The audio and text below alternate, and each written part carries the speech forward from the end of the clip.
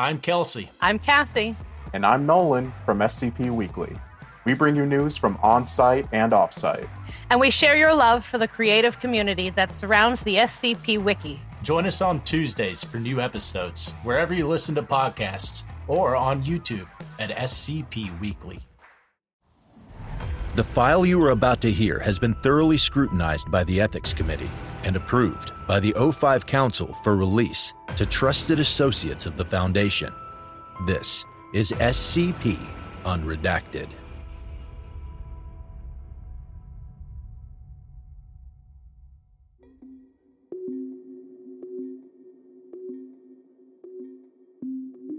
Item number SCP-7727. Object Class Euclid. Special Containment Procedures. Dr. Roberts' office has been relocated to Containment Chamber 34AC, where he is to continue his work remotely. The chamber is not ventilated and is temperature controlled to 2 degrees Celsius. Dr. Roberts is not permitted to leave his containment chamber under any circumstances. No meals are to be supplied.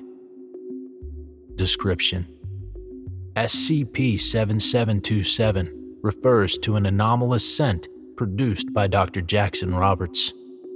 The anomaly possesses a low odor detection threshold and high concentration, making it extremely potent and overpowering. The scent has been compared to cadaverine and putrescine by Foundation biochemists. To date, Dr. Roberts is the only individual not affected by the anomaly. Discovery: SCP-7727 first came to Foundation attention following various human resources complaints regarding Dr. Roberts. At first thought to be a personal problem, Dr. Roberts was ordered to take steps to improve his hygiene by HR personnel. After 16 further complaints were filed within a span of 3 days, Dr. Roberts was forcibly taken from his office during work hours and thoroughly bathed by 2 D-Class personnel supplied with gas masks. Following the conclusion of this bath, Dr. Roberts still exuded the anomaly and was taken to Site 55's intake department for processing. While present, 2 personnel fainted from the smell, and the remaining 5 refused to process Dr. Roberts until they were similarly supplied with gas masks. Addendum 7727.1. The following is a recorded conversation between Dr. Roberts and researcher Chun, an intake department member assisting in Dr. Roberts' processing. Note: Chun had previously commanded Roberts to remove his clothing as part of the standard humanoid intake assessment procedure. Begin log.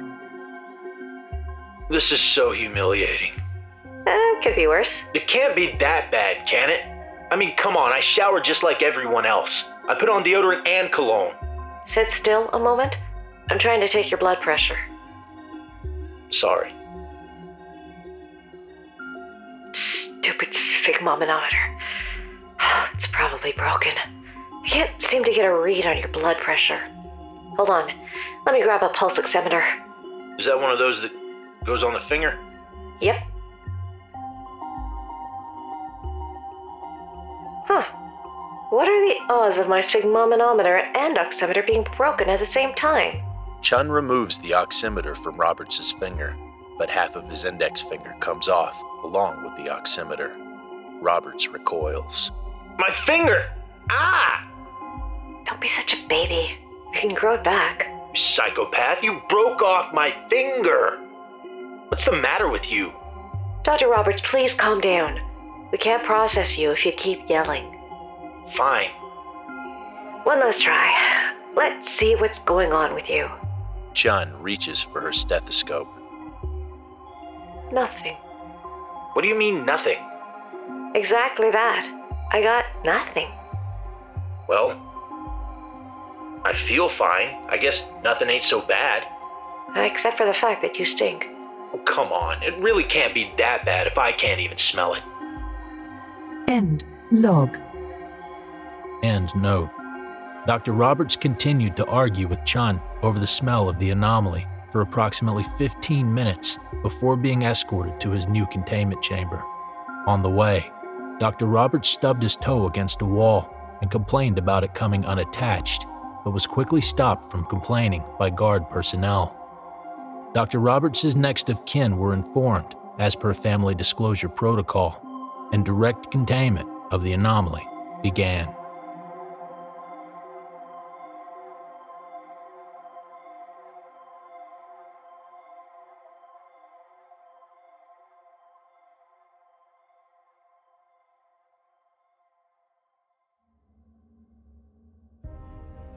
Thank you for listening.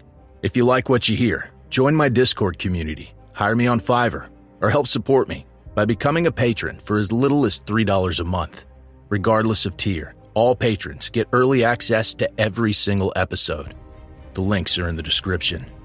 I don't have the talent it takes to write a skip. All I do is read. Original authors make this podcast possible, so credit to the original author. Their links in the description. Show them some love as well. Consider becoming a member of the SCP Wiki. Upvote their work, and maybe write a skip of your own. Maybe I'll read it here someday. You never know if you never try.